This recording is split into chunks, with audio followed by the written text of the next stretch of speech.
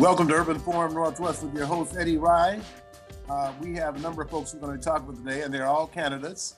And for the record, I want to let everybody know that all their opponents did receive an invitation in a timely fashion to participate in the program that we had from October 1st through the 20th. I had the 30th, but through the 29th. So I want to set the record straight right off the bat. My first guest is the distinguished congressman from my congressional district, the 9th Congressional District, who is chair of the House Armed Services Committee.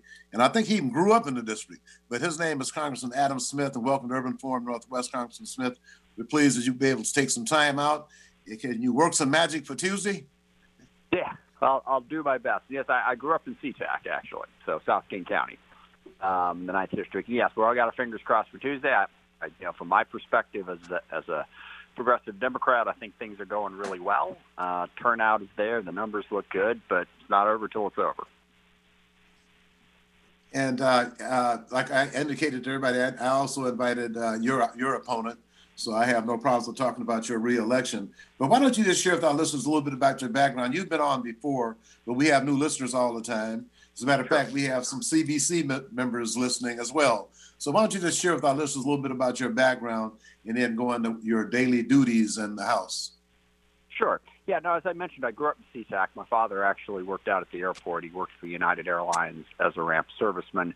And so I've lived my entire life in the district. Graduated from Tyee High School down South King County, and then graduated from UW Law School and was elected to the state Senate to represent that area when I was 25, right out of law school, and Congress 6 years after that.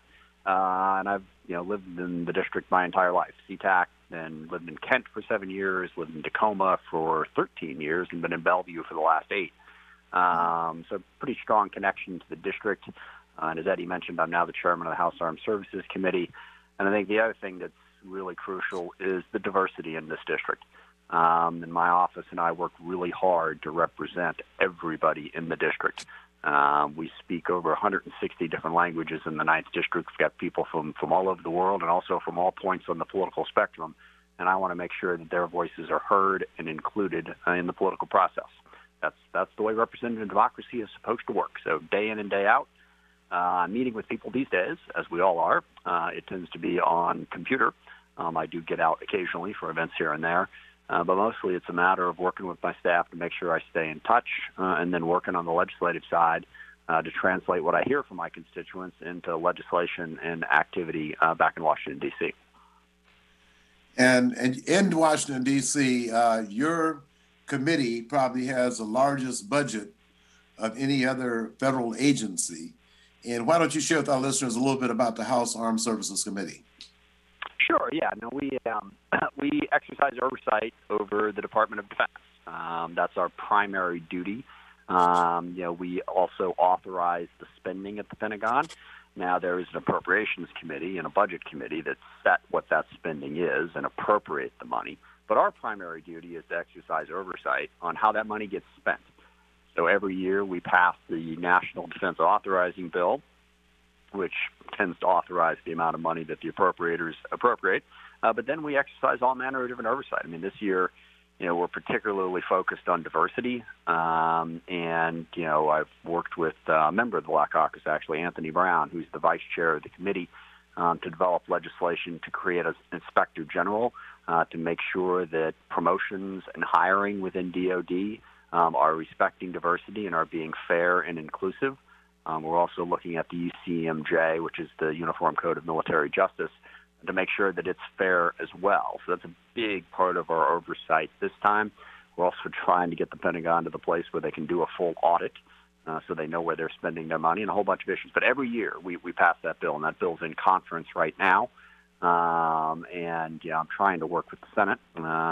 Mitch McConnell and Jim Inhofe is the Senate chair of the Armed Services Committee.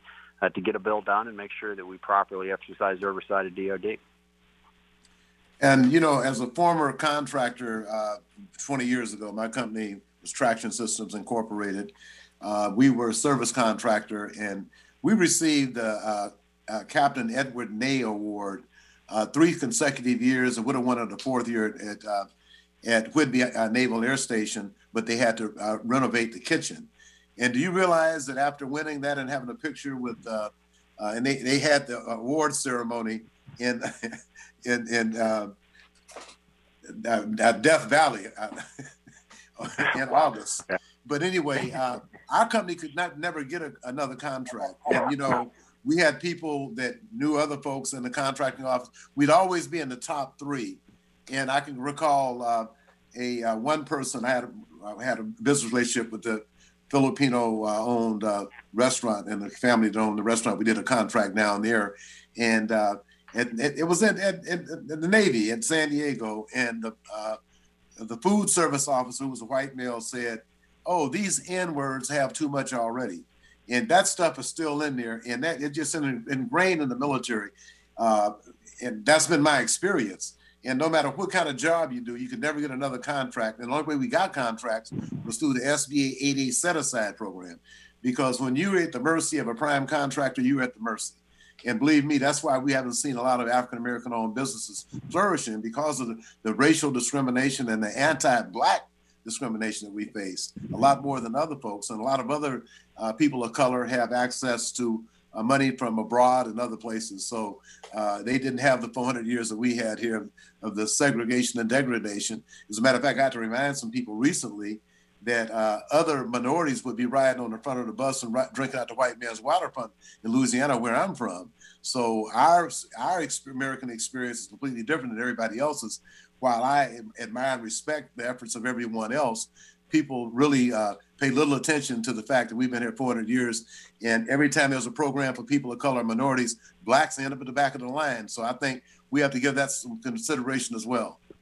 Well, there are two major issues that you raised there, and clearly the biggest one is the systemic racism that has existed in our country and continues to exist in general, and specifically against Black people. I think you really have to read the history of slavery, of Jim Crow, of white supremacy, to appreciate the depth of the systemic racism in this country and the degree to which it was specifically targeted at African Americans. Now, we've started to, at least have that conversation, but there's so much more needs to be done to understand that and to correct it. And part of it is it hasn't gone away, as we've seen in Charlottesville and elsewhere, with this president basically given the dog whistle approval. And sometimes it's not even a dog whistle, it's just a whistle. You're right about that. Out says, that, he speaks to people who believe in white supremacy and racism in a way that has exacerbated the problem. But even when you get past that and you get to people who say, well, I'm not racist. Okay, well, what's your business? Who do you hire? Well, I hire the people I know, and the people I know just happen to all be white. We have to affirmatively work to include everyone in our society, and particularly people who have suffered historic discrimination, because if you just keep things where they're at, then the biases that were put in place don't go away. That's why I think it's why I've supported Initiative 1000, the affirmative action proposals, to make sure that we are more inclusive. So the systemic racism is one issue, but a second issue at the Pentagon is the fact that they don't do a good enough job reaching out to small businesses. They tend to rely on large contractors, on incumbents, on contractors who have been there. And in so doing, they freeze out a lot of small local businesses. And also, by the way, they miss out on a ton of great innovation and great companies who have high-quality goods and services that could give the taxpayer a better deal that they don't see because they're simply going with the larger companies. So we have to do both. We have to attack systemic racism, and at DOD and elsewhere, we have to make sure that they're reaching out and finding companies that aren't just the ones that they've been doing business with forever. Both of those things are major changes. Well, I just want to ask you, in terms of the Supreme Court, we know what's happened there, and apparently the Constitution does not limit the number of justices on the Supreme Court. If the Dems take the White House, the Senate, and maintain the House, do you see any possibility of the Dems making a move to balance the court out? Yeah, well, I would not take that off the table. I think, I know the answer that, Vice President Biden has given is that, we've got some real problems with our courts. on a whole series of issues, and he wants a commission to take a look at it and say what are the options for getting courts that are more representative of where the people are at right now.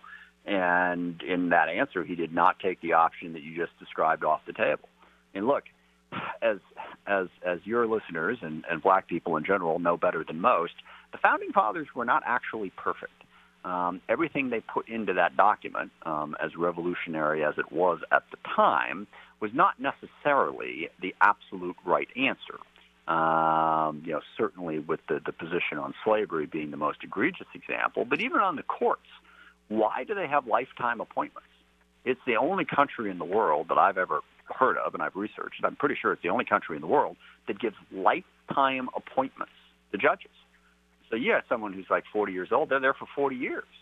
That is not really representative of the country. So I believe that our courts right now, and in particular when you get to those diversity issues, when you're talking about the history of systemic racism in our country, if you've got lifetime judges, well, then you're freezing out a ton of people. So I think we need to seriously look at how to make sure that the courts are representative. I mean, the far-right conservatives for decades now have had a project to try to get their far-right extremist conservative justices on every court you can imagine. And it's been largely successful. And I think, a number of issues, voting rights. I mean, look at the decisions that are going down as we speak. Down in Texas, they're saying it's okay to only have one drop box per county. They're actively stopping people from being able to vote. Voter suppression is horrific all across this country, and we've got all of these judges that are backing up those decisions, I think, in direct contradiction to the law and the United States Constitution, just because they're pushing an ideological agenda. So, that needs to be addressed, and I would not take that option off the table. Well, Congressman Adam Smith, I want to thank you for your time today. Wish you all the success in the world on Tuesday, and keep up the good job and stay in touch with our community. We do appreciate your leadership. So we'll be speaking with you soon. I voted already, and I did cast a ballot for you. Okay, so thank you very much. Thank you. Yeah, and thanks for your leadership in our community. I always enjoy working with you. I look forward to continuing to do so. Okay, thank you very much, sir. Okay, my next guest is the former Tacoma mayor of 2 terms, 8 years, Marilyn Strickland, who is a candidate for the U.S. Congress in the 10th Congressional District, right adjacent to Adam Smith's district. Marilyn Strickland, how are you doing today? I am fine. How are you today, Eddie? I'm just doing great. So why don't you take a couple of minutes and share a little bit about your background on what your experience has been in government so that our listeners have an understanding. Absolutely. Well, first of all, thank you for having me on the show, and hello to all the listeners. So my name is Marilyn Strickland, and I am a candidate for the 10th Congressional District of Washington State, which is the South Puget Sound, and that encompasses parts of Mason County, most of Thurston County, and most of Pierce County. And if elected to Congress, I will serve as the first African-American member of the Washington State delegation and the first African-American to represent the Pacific Northwest, as well as the first Korean-American woman to serve in Congress in U.S. history. My background is that I'm a graduate of the University of Washington. I also have a master's degree from Clark Atlanta University, and I served as mayor of Tacoma for 2 terms, and then after that, I was the CEO of the Seattle Metropolitan Chamber of Commerce. And, running for Congress is something that is, the opportunity to run for Congress does not come up very often because people tend to stay in office for a long time, and that's not necessarily a bad thing. But when Denny Heck surprised everyone and said he was not seeking re-election back in December, I started receiving phone calls and had a really, long conversation with my family and my friends, and really thought about the changes that are happening in our community up and down the I-5 corridor, the growth that's happening, and really making sure that we are not leaving people behind. And so, that's the why of why I'm running. I'm also running for Congress because this administration is rolling back rights that we have fought for too long. That's civil rights, voting rights, women's rights, human rights, environmental protections, all these things that are going backwards. And so as I think about the task in front of us, it is done with the backdrop of knowing that we need to restore our rights, but we also have to understand that we are in the middle of a pandemic, an economic crisis and really the amplification of racial injustice and how we're going to deal with those at the federal, state, and local level. And what is your current feelings about where we are right now, and how long do you think it's going to take to change this divided country? Because there's a definite division. There's no question about it. Who's on one side, who's on the other. But it would seem to me some of the people on the other side would think about, wow, I have the Affordable Care Act, but I guess they don't like it because Trump calls it the Obamacare Act. But anyway, just a comment on that, please. Yeah, if you think about the divisions of this country, that was set into motion even before Barack Obama became president. But if you look at the evolution of politics and how we engage with each other, or how we don't, for lack of a better term, if you look at the way the current president has given people permission to be overtly bigoted and prejudiced and racist, you clearly see that things have changed. And so as we think about how we get this nation back on track, I'd say a few things are really important, Eddie. Number one, we have a pandemic happening right now. And because we did not have leadership at the federal level from the president to treat this as a national crisis and do the things we had to do, here we are 10 months later and we're still deep into it. And so the first thing I would want to do is look at this COVID crisis and work with the new administration and my congressional colleagues to come up with a national strategy. And that's everything from manufacturing the equipment that we need here at home in the U.S. It's making testing available, contact tracing, all the things to get this under control. And I say this, Eddie, because until we get this pandemic under control, we are not going to have a full and sustainable economic recovery. And the example that I use is right here in our backyard. Washington State depends a lot on tourism, and that means people are not getting on planes to travel. It means that they are not coming here to this amazing place that we call home to stay in hotels, to eat in restaurants, to attend events, go to concerts, sporting events, you name it. And so much of our economy depends on people feeling safe and feeling comfortable to show up. Our kids are not in school because families cannot say that we can send kids back to school safely. And so the pandemic and getting that under control has to be our top priority. The other thing that COVID has done, too, is that it has amplified the inequities that have been in our society for a long time. And that is everything from housing, access to health care, education. I mean, Eddie, look at the number of kids who you hear about who don't have high-speed internet at home and how that affects their ability to participate in online learning. And so, as we think again about what we have to do, the focus has to be on getting this pandemic under control and then addressing some of these inequities that have been around for a long time. And then, of course, we have to deal with the criminal justice system and just some of the tragic things that we're seeing happening with policing and that are happening in real time because people have phones now and they're recording it. Yeah, that's true. Before a long time, whatever the police said was the law of the land, and now we have the cameras out. So, yeah. So as a freshman in Congress, what would your priorities be, and what committee assignments would you seek out? Yeah, so, whenever you think about committee assignments, you have to understand that there is a hierarchy that happens pretty much based on seniority and what leadership decides where they want to put you. And so, of course, you always want to be on committees that are going to benefit your district because that is always your priority. And so as I think about the 10th Congressional District, Eddie, I think about, the housing challenges we have. And the housing affordability crisis is up and down the I-5 corridor, and it's happening in cities across the country and regions across the country, but we know we need to build more housing. So the House Finance Committee would be interesting to me because they have oversight of HUD, the Housing and Urban Development Department, and that's where you often get funds and activities to try to help build more affordable housing. The other committee that interests me is the Transportation and Infrastructure, and that is a topic that doesn't sound sexy or interesting, but if you think about all the things that we need to do, especially to put this economy back on track and put people to work, it often comes down to infrastructure, reconstructing bridges, investing in mass transit, upgrading our clean energy grid so that we have a greener economy, and even doing something like looking at broadband as an essential utility, the way we treat water and power. And so those are things that will put people back to work. They will improve the quality of life. And in some cases, they can address some of these issues of equity as well. And then the final committee that would interest me, depending on how things fall out with my first or second choices, would be the House Foreign Affairs Committee, just because we have Joint Base Lewis McChord, which is the largest military base on the West Coast. We have important trade relationships around the world, and we just need to restore our standing around the world as a leader. And that is of great interest to me, especially because of my Korean American background and what happens on the Korean Peninsula and how we can, promote peace and prosperity and strengthen U.S. relations. That's very good. Now, what about any guarantees that African descendants of the United States enslaved will participate in government contracting?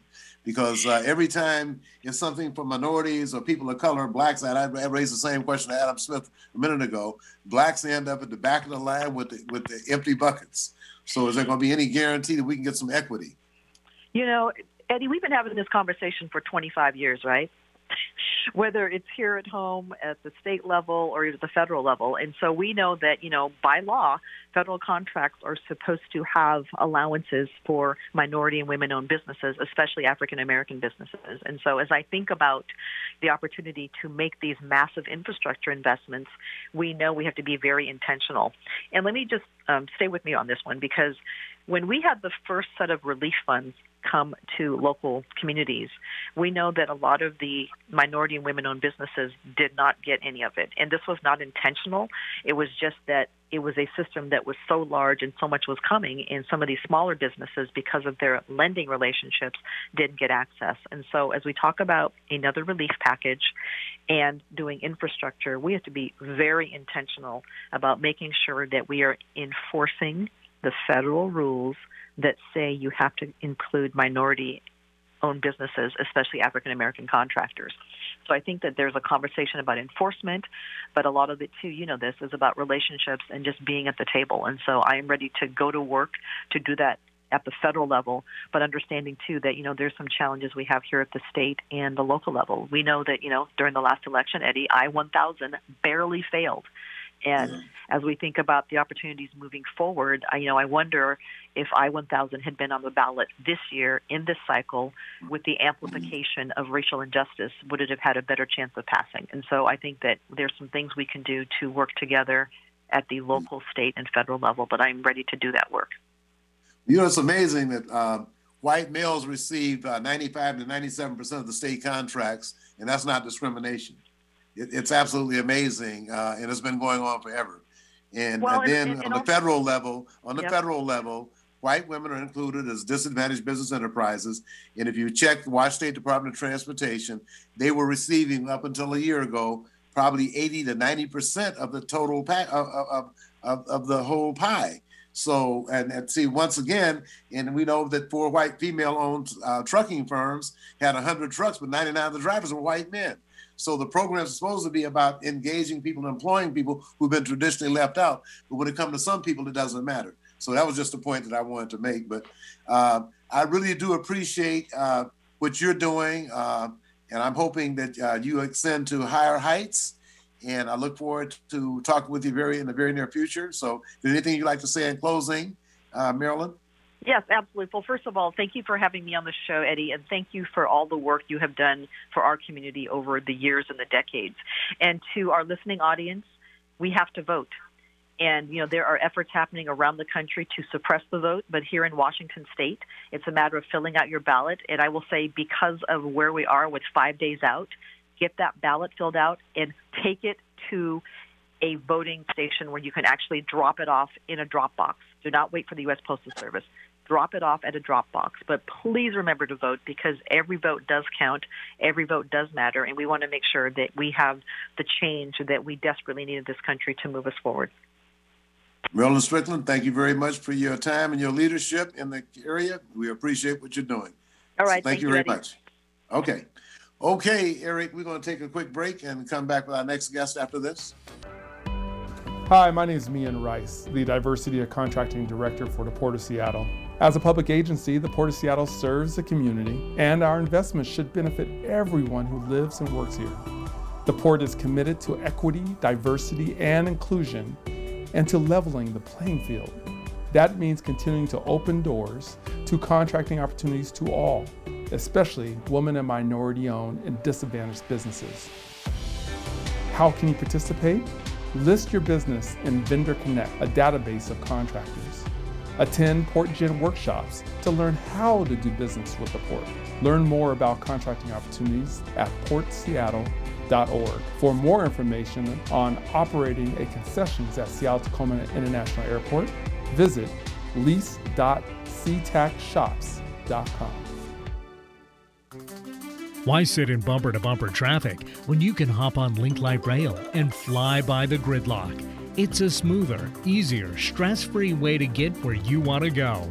Whether you're heading north to Capitol Hill and the University of Washington or south to Columbia City, Tukwila, and the airport, Link Light Rail will get you there quickly and safely. And if you have an ORCA card, even better. Just tap on the yellow card reader when you get on and listen for the beep to let you know your card has been accepted. Then tap your card reader again once you've reached your destination and listen for the double beep to let you know you've tapped off correctly. To find the closest Link Light Rail station or to learn how to get an ORCA card, just go to soundtransit.org and type Link Light Rail into the search bar. Sound Transit's Link Light Rail. Just another way that Sound Transit is powering progress. Bored with the other stations, hammering away on the same old talking points? Try Alternative Talk 1150 and get some variety. Eddie Rye back at Urban Forum Northwest, and I guess Saturday is Halloween, so happy Halloween to everybody. Be safe when you get out there. My next guest is Jamila Taylor, who is the candidate for the Washington State House in Legislative District number 30 and as position 1. Jamila, welcome to Urban Forum Northwest, and why don't you take a couple of minutes to share a little bit about your background with our listening audience. Thank you so much for having me today. Yes, my name is Jamila Taylor, and I'm running for state rep in the 30th district, which is South King County and a little bit of North Pierce County, and it's basically Federal Way, parts of Algona, Pacific, Milton, parts of Auburn, parts of Des Moines, and some parts of unincorporated King County. But about me, I'm an attorney, small business owner, and longtime community advocate. I've dedicated my career and years of community involvement to serving diverse populations. I'm also the former statewide advocacy counsel for Northwest Justice Project, and I managed a network of legal aid attorneys assisting domestic violence survivors and other crime victims. I've worked regionally on youth violence intervention programs such as the Seattle Youth Violence Prevention Initiative and other crime reduction efforts. My leadership experience spans more than 20 years and ranges from policy making all the way to program evaluation. I know how the work gets done for the benefit of community. And as we rebuild our post-COVID-19 economic recovery, we need progressive champions who know what it's like to manage public funds during difficult times and who can understand the experience of residents facing difficult decisions in their daily lives. Like many in the 30th district, I felt the pain of wondering how my business and my family will get through COVID-19.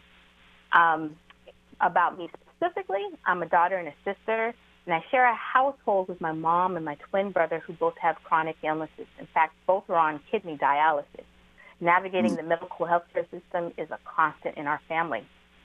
When I first moved to the King County area, I experienced the struggle to find and keep affordable housing. I had moved 7 times in 6 years before finally landing into my wonderful home in Federal Way. And so we need to make sure that we have leaders in Olympia who are committed to addressing our shared concerns about the economic recovery, the long-standing issues around homelessness, affordable housing, public safety, criminal justice reform, public transportation, health care, and then equity through all of that. COVID-19 exposed serious safety net gaps many of us already knew existed, and we saw how those inequities in so many systems from healthcare access, education, and small business recovery affected everyone in our whole community. But we also need leaders who are committed to giving residents whose future was interrupted by the pandemic hope and opportunity. And I'm proud of the experience and perspective that reflects my deep commitment to public service and the positive change that works for the entire community, the whole community. Have you done any research to see the level of participation of African descendants of the United States enslaved are doing with the Washington State? Can you you rephrase the question? What No, I want to know. I'm specifically want to know about African descendants of the United States enslaved, because of the fact that when we say all minorities and people of color, oftentimes we're left out, and I'm not ashamed to say it. The numbers don't lie, and I was just curious because I just raised that question a little while ago with Marilyn Strickland. Is that oftentimes when we have programs that's meant for everybody else, blacks end up at the back of the line. And I was just curious, if you look at the numbers in Washington State, white males receive between 95 and 97% of the contracts, but yet that's not discrimination. But once again, there's been no affirmative action in the state for 21 years, which means that discrimination is legalized. And as an attorney, I want to know, what could you do to level the playing field in that regard? Well, you're asking about a specific grouping of black folks. I mean, we have African immigrants, and then we have No. I'm very sorry. I said African descendants of United States enslaved, the ones that's been here 400 years. I was about to get into that. So one of the things that I acknowledge and recognize from my work in the Seattle Youth Violence Prevention Initiative is that the way we capture information about who we're serving is that that we haven't disaggregated the information about black folks. And so black folks who are African immigrants, recent immigrants, have a different and distinct experience from African descendants of slaves. And so what I think we need to do is capture the information and making sure that we have advocacy groups who are talking about the distinct and historical perspective that what I think that the acronym is ADOS, individuals are experiencing. So, yes, we need to make sure that folks who are part of the African descendants of slaves have access to and are able to participate in economic recovery at the equitable rate that is really to solve for historical wrongs that have been implemented in the past. It's a long way of saying that we got to make sure that we are tracking the information and making sure that we have folks, the voices at the table. And I have nothing against any other people. I'm a Martin Luther King disciple. I embrace all people. I'm a humanitarian. But on the other hand, I would be remiss if I allowed other young black folks to see something must be wrong. We're never selected. And it's all because of this anti-black racism. And unfortunately, when we get on these agendas, like we're looking right now at the breakdown of votes that's going to be cast right now, there are a lot of other people of color, like out in, I think that was in Tukwila or somewhere, you had a group of South Vietnamese supporting Trump. Now, I have relatives that died in Vietnam, freeing them, and then they get over here and they're going to be against our interests. So I'm just saying, if this is going on too long, because like right now we got a lot of splits in other communities of color. They're going for Donald Trump, and so I can't say that we're gonna mix me up with all the people of color and half of them are supporting Trump and vehemently opposed us and really almost adopted an anti-black mentality. So I'm just saying, I really think we have to stay focused. Like I said, I embrace all people as a humanitarian, but on the other hand, when it comes down to political interest, all people are people of color are not supportive of African descendants of the United States enslaved. Right. And I think one of the things that we have to acknowledge is that we don't want to have a divide within the black community where there's a model minority myth. Like I believe that there is some conversation around some folks saying Nigerian Americans are the model minority of African individual black folks. And I don't think that is helpful. Just like within the Asian community, there are some folks that are not able to participate fully in our body politic, who are not able to participate fully in our economic drivers. And so we want to make sure that we're not creating divides amongst folks who have similarly situated. So making sure that we have distinct and relevant voices at the table, and I don't mean relevant as that other people are irrelevant, but I think we need to make sure that we can create the access to the table to participate. And so one of the things that we need to do is make sure that we're very direct about how we're doing our outreach in the community and reaching folks in ways that matches historically what can be done very well for, certain segments of the community. So it's a long way of saying we have a lot of work to do to connect with community. Here's one other example. At the University of Washington, they rebuilt Husky Stadium, $225 million. The Black didn't get one dime in business off of that $225 million. But yet, who's running up and down the field, making the University of Washington last year $70 million, unpaid? A number of those players are African Americans. And we turn right back around and tell the University of Washington, say, well, we can no longer allow our recruiters to go to historic Black colleges and universities and recruit Black students to come to our professional schools, our medical school, our dental school. But those Black players can generate $70 million for you, but you can't take any of that money and go recruit some Blacks, because when it comes down to African descendants of the United States enslaved in the undergraduate and graduate program, the numbers are dismal, okay? And so by counting, and somebody said 75% on the undergraduates last year, and I can't confirm this, were African students. They were not African descendants of the United States enslaved. But I just think it's totally wrong for those young men to be generating $70 million for the University of Washington, and the University of Washington will have the commitment to spend any of that money to go recruit Black students from historic Black colleges and universities to take advantage of these programs. And we realize they love recruiting students from out of the country because they get more money. But pretty soon they got to understand and accept that Black lives matter in every aspect of that University of Washington, and not just playing sports generating millions of dollars for them, and they're putting nothing back in the Black community, not even attempting to put anything back. So I hope you can put that on your radar screen as well. Yes.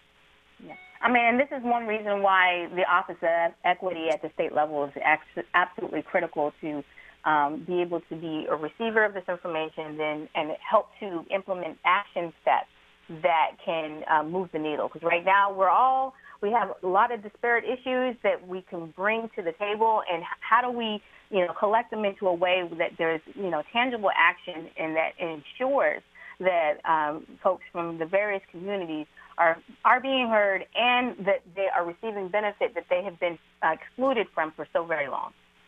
Well, I would say take one at a time. If you try to do them all at once, it's going to be a long, arduous process. One at a time. University of Washington, okay.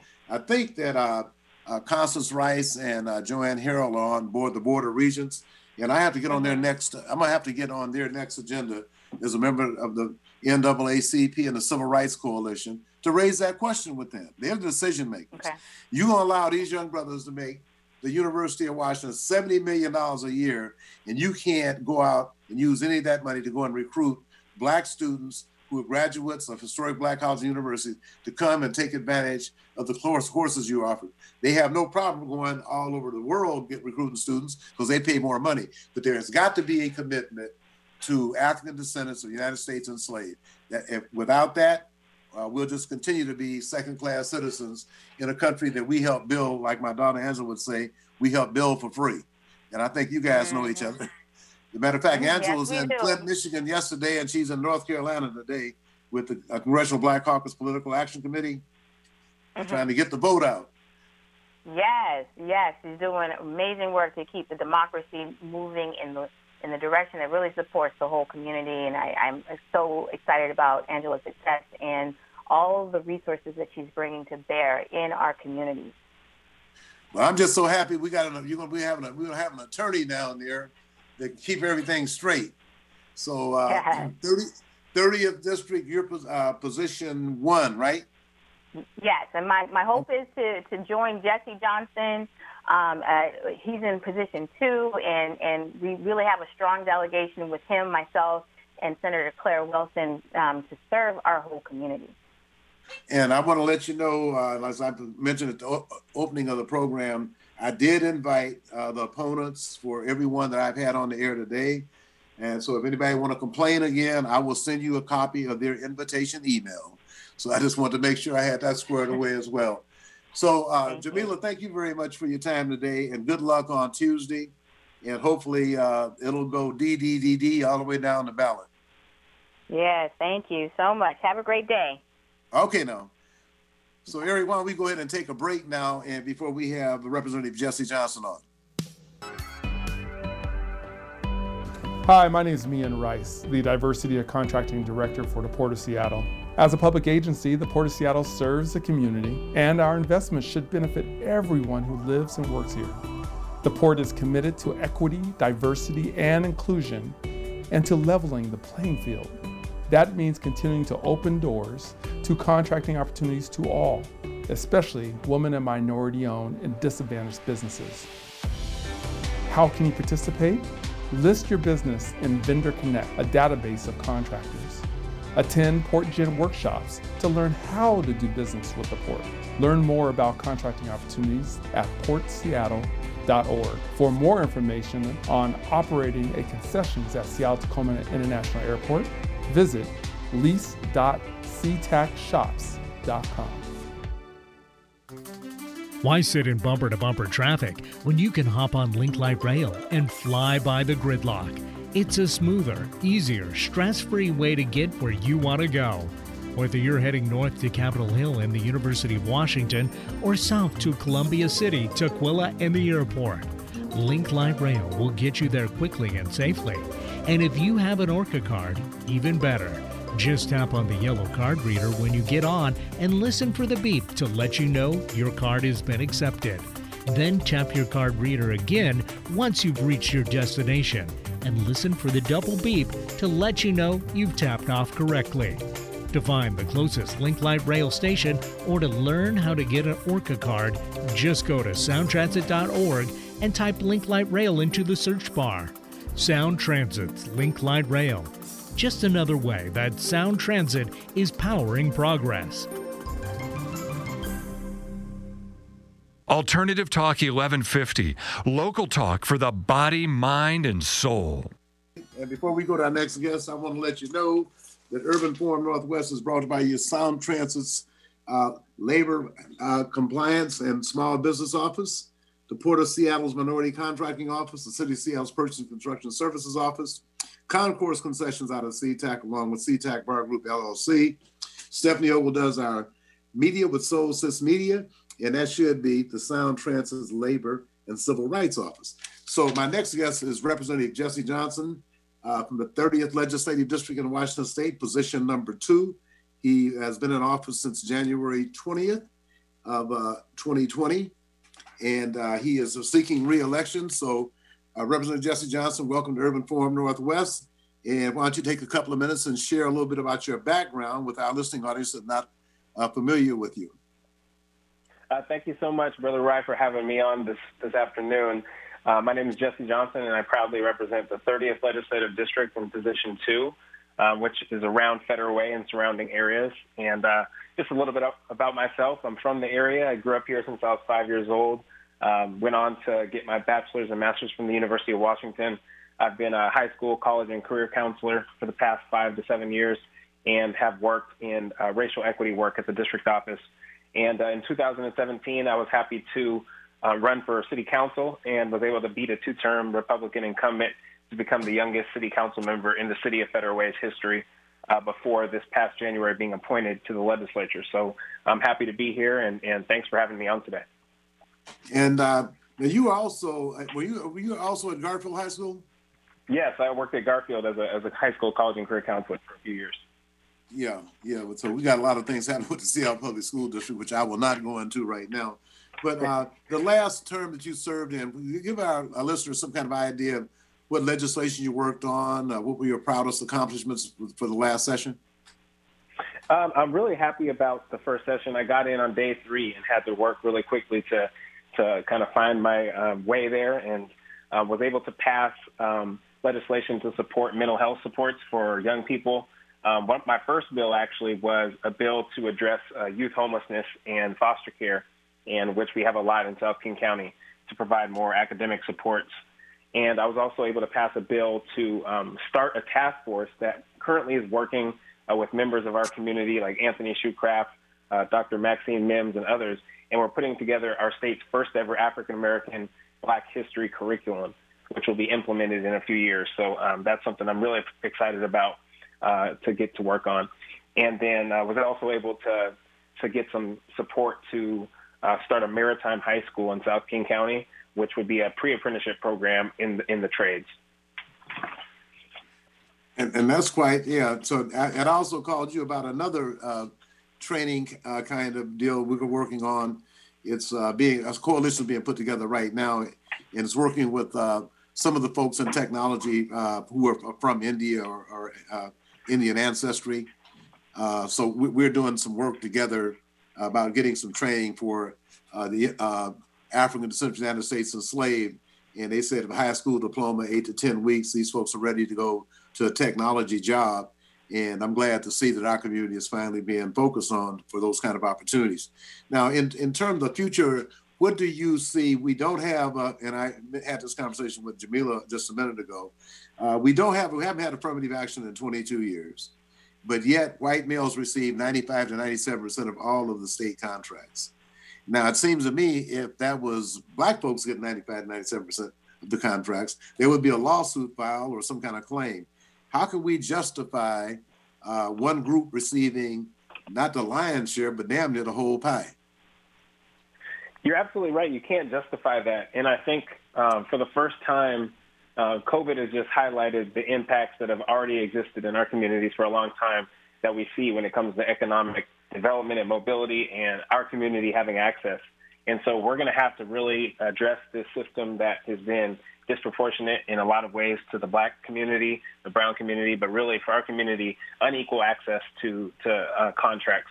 So I really think we need to reinstate or pass a bill to reverse I-200. And I know that our members of Color Caucus, our Black Members Caucus, we're working on getting advocacy together for that. It's also one of the priorities for Black Lives Matter, for King County Equity Now. And so we're definitely going to have this on the top of our radar this year. And finally, I'll just say, when it comes to, all of the systems in our state, racial justice is needed to be at the forefront of that. And I think that for the first time, we're going to be able to start to restore some of what was lost in the last, 30 years, 40 years longer when you think about what's been taken from our community by not having these policies in place. Well, we just got one facility restored, even though I must admit, I don't know why King County Equity Coalition didn't want us to have the building. It is African-American led, but the Central District Community Preservation Development Authority, I know you voted for the legislation in the House last year. So anyway, it is law now. And also the title of the property was transferred to the board on October 16th. And it's going to take some renovation, but it will be a hub for training once again. It originally was brought to Seattle by the late Reverend Dr. Samuel Berry McKinney as the Seattle Opportunities Industrialization Center. That happened in the 60s when there was a commitment to African Americans, the Civil Rights Act of 64, the Voting Rights of 65, and then there was money to train our people. To buy them food, to provide transportation, to provide them counseling, everything they needed to succeed in a training process. And we're going to be duplicating that. I'm going to tell you about that. But that building has been returned from SOIC back in those days, back to Black control under the leadership of the Central District Community Preservation and Development Authority. It'll be known as the Reverend Dr. Samuel, the McKinney Center for Community and Economic Development. And we have talked with the folks from the Port of Seattle Sound Transit, folks down in the OMWBE. And so there'll be a place where folks can also get the training and the tutoring they need. And there's also be a pre-apprenticeship program there as well, led by Reverend Ricky Willis, Lawrence Willis. Let me give him, I call him Ricky, but Lawrence, Pastor Willis. So those things are happening. That's in the central area, but we know our population is now in South King County. And so I want to make sure, that's why I was going to talk to you offline about possibly having one of these, and the tech companies will be providing the instructors.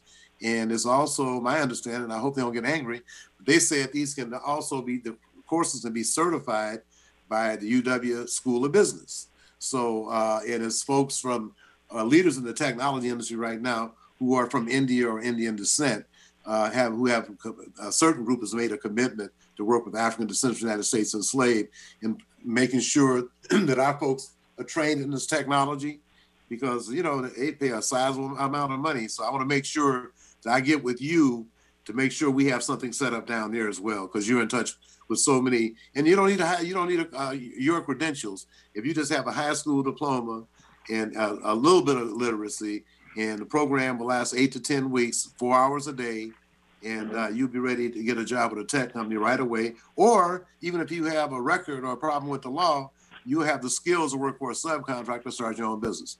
So I would definitely want to talk to you about that one, sir. Yes, absolutely. That sounds like what we need. So what are your plans for this upcoming session after the election, sir? What are your priorities going to be? Well, I've been named to the police leadership team on the House side, so that means that that's taking up a lot of my time right now. So I'm working on a comprehensive package of legislative reforms when it comes to policing and law enforcement. Working on around our state's use of force standard, which obviously I-940 had its fight last year, but we need to make sure that we tighten up this standard, especially around justifiable homicide, because currently, right now, what we saw in Philadelphia just last week, under our law, he would be able to get off on that as well in Washington State. So we need to tighten up that standard. I'm also working on a police tactics bill to ban chokeholds, no-knock warrants, tear gas, and to begin the process of declining militarization in our police when it comes to the procurement of military surplus equipment from the federal government. And we need to start looking like our communities and feeling safe in our communities again. And I think this process will help with that. So I'm excited about those police reform issues. I'm very interested in continuing the work around housing and preventing unjust evictions across the state of Washington. In Federal Way, we passed the Stable Homes Initiative to prevent unjust evictions, but we need to make sure that goes statewide. And then finally, I'll say economic development, economic mobility for our young people. How do we get them into pathways into these high-demand jobs like the medical profession, the skilled trades, tech, and so on? So these are some of the issues I'll be working on this year. Well, it sounds like we might be working on one of them together, because these folks have made a commitment to our community to install this training. There will be advisory boards already. People have agreed to be on that, and their board of directors being established. So I will be in touch with you to make sure that this word and this opportunity gets out to your constituents in Federal Way, because I know you're very active in the community, and you would be the best recruiting mechanism we could have. Because anytime young folks are looking at success, somebody that not an OG like me, but a younger brother like you, then they're going to get inspired. But the people we've been talking to, like the Dominique Davis, who runs Community Passageways, he was very excited about it. And I think he was going to be a candidate for the board. And I know that he also works with a lot of younger men and women in the city. And the fact that when you have to get that skill, even if you had problems with the law, commit yourselves to that training, and I guarantee you, and the people that tell me that if you get that training, you will have a job somewhere. Because I guess Microsoft alone has like 700,000 subcontractors, and those subcontractors don't have the same standards. I don't care if you check the box or not. If you can do the job, they want you. And this also would allow people to be able to work from home and not be on the front line all the time. Although there's nothing wrong with having a job, don't get me wrong now. But I'm just saying we need to be participating in every aspect of the economy. I couldn't agree more. This is definitely the year to do it. I appreciate your work on that. So, okay, then, Representative Jesse Johnson, we really appreciate you've been doing too. And I got a lot of people know that, and you mentioned earlier, but you were the youngest ever to serve on the Federal Way City Council? That's correct, and now I'm the youngest in the legislature this year. So I guess I keep taking that record from someone. Well, pretty soon you might be the youngest governor ever having the state of Washington. You never know. I'll leave that option open down the road. Yeah, that, or I'm just saying. I know you're gonna do an outstanding job in the House, and I think we need to do that first, and then I think your work there will kind of pretty much dictate. And you're on your way, I have to say. I'm very proud of your accomplishments, and I wish you the best of luck on Tuesday. And you probably got a feeling already how it's going to go. You do sound real upbeat. So, Jesse Johnson, thank you very much, man, and I wish you the best, okay? Thank you so much, Brother Rye. Thanks for all your work, and everyone get out and vote. Get your ballots in. Thank you. That's right. Thank you very much. Okay, before we close out, I want to give a shout out to this brother. His name is Brian Cole. He has Cole Cleaning, and he came through the house and did the carpets. They were a mess. And let me tell you something. You're going to be stuck in the house for quite a while. You might as well get them carpets clean. Call Cole Cleaning at 206-721-7723. 206-721-7723. Get the carpets clean because you're going to be stuck in the house for the next 8 or 9 months. Thanks, Eric. We'll talk with you again next Thursday.